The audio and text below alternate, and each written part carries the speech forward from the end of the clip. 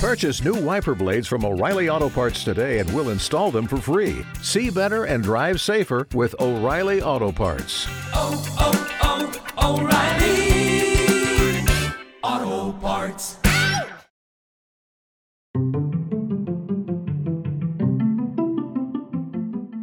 Hello. If you are into conversations that are habitually disruptive, welcome to Confessions of a Crappy Christian, the Speakeasy edition. What do we do when God asks us to do things that we don't want to do or are the opposite of what we thought he was going to ask us to do or is completely different from what we want, even like really, really badly? And beyond that, how do we know we're hearing from God and how do we discern and decipher that? So if you follow me on social media in any capacity for the last 18 months, maybe a little bit longer than that, you have likely picked up on a subliminal and in more recent history, completely open and borderline aggressive distaste for my home state of Louisiana. I hated it here, and I would openly say I hate it here, and I hated everything about it. When people would ask me to find something positive about living in Louisiana, I would say my family is here. And that was about it. We really love the school that the girls go to. We really love the church community that we're in. But if we're being honest, in the state of mind that I was in, I was like, we can replicate that somewhere else. So let's freaking go. The crime, the corruption, the weather, the bugs, some of our family, if we're being totally honest. Every morning I woke up and one of my first thoughts was, wow, I don't want to be here. And that was a dark season. It's a really interesting place to live when you are deeply dissatisfied with where you live. I love our home that we built and I love my family. And we would, for 18 months, we would say if we could just pick up our house and put it somewhere else, we'd be so much happier. We became really, really close friends, more like family with some people who live in Michigan. So we spent a lot of time last year in Michigan. And you know what? Michigan's politics are trash too. But the part of Michigan that we, over the course of time, fell in love with has beautiful weather and beautiful landscape. It's not below sea level. The crime is pretty great, and we really could have just kind of dropped into a life there with friends and with a church and honestly even with a school and a neighborhood. And for the later part of 2022, that was the heading that I was walking towards. And I think Jeremy as well. Like we just were like, we're going to be faithful, we're going to pray, we're going to be obedient, but we think this is the next move. We're going to get out of Louisiana and move somewhere that we have decided is better. So in December of 2022, my husband and I are sitting in my office where I'm sitting right now recording this, and we're having a conversation. I am expressing frustrations with certain things and institutions and people and my go-to line of I hate it here and over and over and over. And in the kindest, most compassionate way possible, Jeremy looked at me and said, what if we could change some of those things? Like, yeah, we could pick up and move and get away from those things. Or, what if we stayed and made them better? And I don't know if you've ever had this experience. I hope that you have those moments where, like, obviously the Holy Spirit is always available to us and tangible, but sometimes it just gets a little more intense and it kind of feels like heaven meets earth. And it was one of those moments where everything shifted for me. And we're sitting across from a table from each other and we lock eyes. And I said, oh man, God's going to make us stay, isn't he? And Jeremy kind of looked at me and, I'm kind of leaning that way. And it was like in an instant, I knew God wanted us to stay. I knew he wanted us to not just stay, but dig in and invest, make an impact, be a part of a community, put down roots. And I was not happy about it. From the get-go, I was like, okay, yes, I hear you. And I'm going to be obedient. Like, I'm going to put down Zillow. I'm going to stop planning our life in a different place. I'm going to fully commit to staying because I really do believe that I'm hearing you say that for right now. And I'm not going to be happy about it for a minute. Is that okay? Like, this is the conversation that God and I are having. I hear you. There is no denying this. Crystal clear, message received. Do I have to be happy about it? Do I have to be excited about it right now? And I really felt like I was like, no, I'm just asking for your obedience, and kind of like, I'll take care of the rest was how I felt. I didn't even feel like I had to fake it until I made it. I didn't feel like I had to, I really need to change my attitude. I really felt like God was okay with my grief to a degree because it was grieving something that I had really set a lot of hopes and expectations on. I think he was okay with my questions, with my frustration, with my, hi, hello, have you looked around? It's kind of terrible here for all intents and purposes. At the time, right? Like, in the mindset that I was in at the time, that was all I could see. All I could see was the negative. All I could see that was the bad. And honestly, didn't feel like there was anything I could do to change that. And I honestly still, 3 months later, don't have a extraordinarily clear cut plan on what making an impact and making a change here looks like. We hear from God, and I was fully on board, 100% in. We are staying. We're not going anywhere. I actually got in touch with an interior designer right after because there's nothing hanging on the walls of this home because right after we moved into it, I pretty much decided I wanted to move, which is a whole different thing. So, okay, I'm in. I'm staying. We will put down roots. We will make connections. I will make friends. I will invest in the places and communities and institutions that you have around us, but I'm not going to be happy about it. So that was the beginning of December. It was right around my birthday. And I can tell you that now at the end of February, I am so excited for what the potential future holds. And I don't even know what it is. There are a lot of things that are kind of in a limbo state. There are multiple things that have opened up as new possible opportunities. I've already made new friends. We've gotten invested in our church. And what's really funny about it is along the way, that's beginning of December to end of February, I honestly don't look back and see this line in the sand moment when it changed for me. And I think sometimes as believers, or even just as humans, we can expect that. We can think that things are going to change and all of a sudden this is going to be better and I'm going to move forward. And sometimes that's just not how it works. Sometimes it is literally just doing the next right step and the next right thing, especially if you don't know what the step after that is. Because I do think sometimes God will give us, through the Holy Spirit, ideas and next steps that you weigh the pros and cons, you weigh the risks, and you go, okay, yeah, I think this is our next step.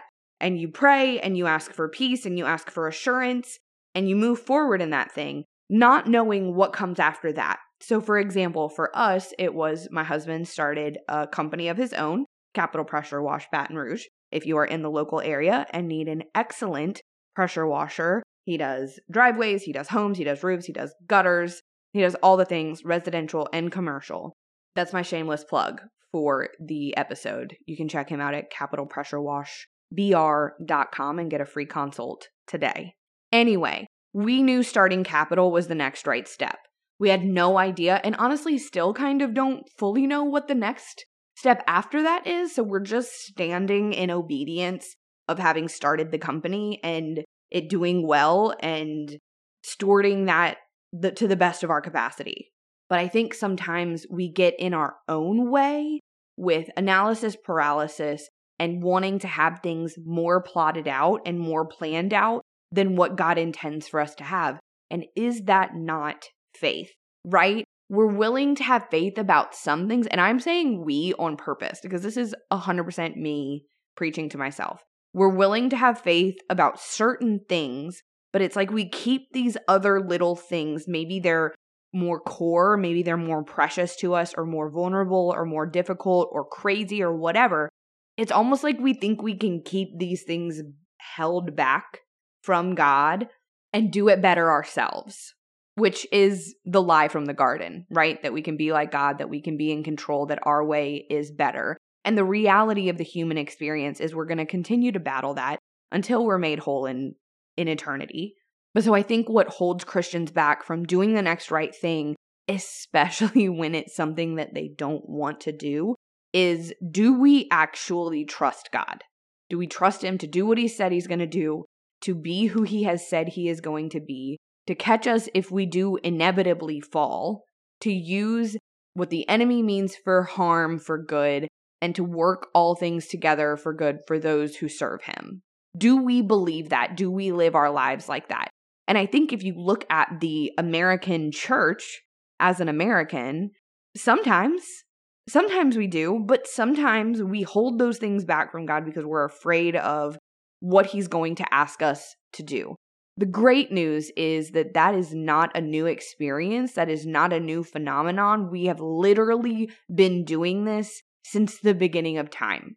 God asks people, his children, to do hard things that sometimes, often, don't make cognitive, logistical sense, that are going to be difficult, that aren't going to be fun, that people don't want to do, and we fight God on it, and then end up there anyway, end up doing the thing anyway.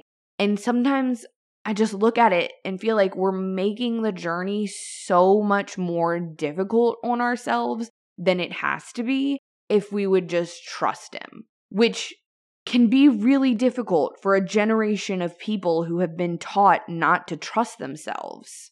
If you go back to episode 218, What Exactly is New Age, I get really into the idea of listening to your heart and trusting your heart, and how a lot of the time that gut feeling, quote unquote, is actually the Holy Spirit, and intuition is the Holy Spirit, and discernment is the Holy Spirit. And we have just silenced him in our lives because we've been taught we can't trust ourselves. I'm not going to get all into the weeds of that again because I already did an episode about it. Definitely go back and listen. But in terms of making decisions, actually doing the things, this is the parameters within which I test things. I have a feeling, I have an inclination, I feel like I am hearing something from God. The first thing I do is I go look at scripture. Is there anything in scripture that goes against what I feel like I'm hearing right now? Let's use the example of when God told us to stay. Okay, is there anything in scripture that says, don't stay where you live? There's not. There is no implicit instruction in scripture like that. Okay, so we're in the clear there. So then you start actually having a conversation with God. You start talking to God like you would talk to all the people in your life that you test things against. Now, please don't hear me saying that you shouldn't talk to people about things, because I think God created us for community, and he gave us the ability to discern for and with our brothers and sisters in relationship. And that is a gift that I don't want us to discard. But is that the first thing you're doing? Is that the only thing you're doing? Is that where you're getting your affirmation or your decision to not do something because it doesn't make sense to people? Because I encourage you to take a quick flip through the Old Testament and the New Testament and see tons of people who did things they didn't want to do, that didn't make sense, that God instructed them to do. And you see that all the time in our current times as well. So we hear something from God, we test it against scripture, and then we start talking to him about it. What does this look like? What is the next right step? Can you help give me discernment towards that? I don't need to know what step 2 is. If I'm going to be faithful and obedient in this, can you help me figure out what the next step is? And then the next step may be to wait. And we got to be ready for that too. The next step may be, this is a season of rest because you've been going at 100% for 4 years. Why don't you catch your breath for a minute so that you can successfully run the mission that I'm about to put in front of you? Matthew 7:7-8 tells us, ask and it will be given to you. Seek and you will find. Knock and the door will be opened to you. For everyone who asks receives. The one who seeks finds. And to the one who knocks, the door will be opened. That is a promise from scripture. That is not prosperity gospel. That is not some woo-woo new age BS. That is the word of God out of the mouth of Christ. When your heart is aligned with God, when you want to serve Him with your life and with your gifts, and you want to take the next right steps in what He has put in you, He will tell you. You will find, and He will open the door while also closing others so that you can walk through it.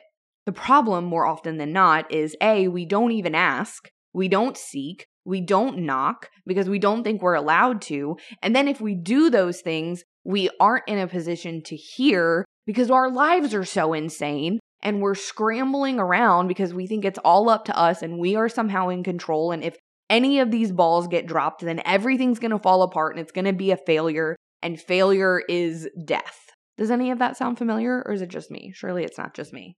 If we believe that Scripture is the Word of God and is instruction for us as well as encouragement and a story that we are woven into, then we can look at the lives of those who have gone before us and see how they did things, and we get to choose whose model we want to follow. Do you want to follow Moses's model? Because he was actually pretty faithful. Like, he pushed back on God a little bit. Like, are you sure? Me? Have you heard me talk? I'm not the guy. And when God made it very clear that He was the guy, He did the thing. And He didn't do it perfectly because He wasn't God. But Moses is in the Hall of Faith for a reason, right? Or you could be someone like Jonah, who God tells you to do something and you say no, and then you end up doing it anyway, but you do it the hard way and you end up in the belly of the beast in the process. That sucks. No, thank you. Or you can have the example of Christ, asked and told to do something that He did not want to do, that He openly asked that God would take from Him. If there's any other way, let it be that way. And when the answer was no, He was obedient and He carried His cross and He died His death so that we could be in eternity with Him. Those are your choices. You can be like Moses, and you can hem and you can haw and you can do it and be a weirdo about it and not believe that you are good enough for God to use. You can be like Jonah and fight God and end up walking through pain that maybe wasn't for you in the first place and end up doing the things that God had for you anyway. Or we can be like Christ. We can wrestle with God. We can be honest with God about not wanting to do things that He's asking us to do and then do them anyway.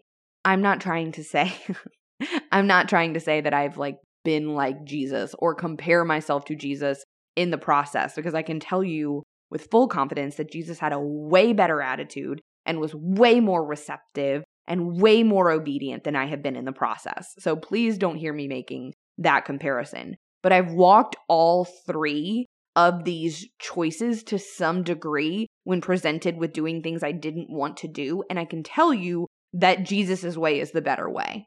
Not because it comes with all of the answers. Not because I know what's next. Not because it made everything easy.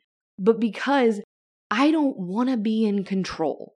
I don't want to keep all the plates spinning because that's exhausting. If I am going to live a life of sacrifice and of service to Christ, then I want to reap the benefits of the pressure is off. That doesn't mean that I'm not in action and that I am not taking steps, but it does mean that I know that it doesn't all come down to me, that it is not all dependent on me, that I am not the one making everything happen, that I have everything I need for life and godliness, and that good works have been prepared for me to walk into. And that's just a way chiller, better way to live. Having done all of them, I'm choosing that one. We don't know what staying means still. 3 months into making the decision and taking some steps of obedience, we don't fully know what this looks like. We have no idea what our lives are going to look like in a year.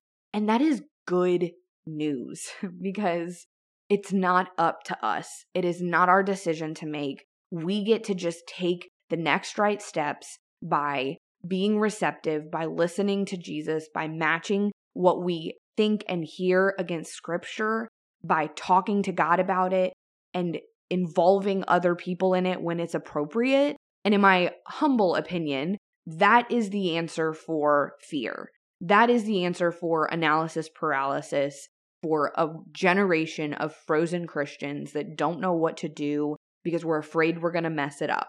What if you can't mess it up? What if you can't mess it up?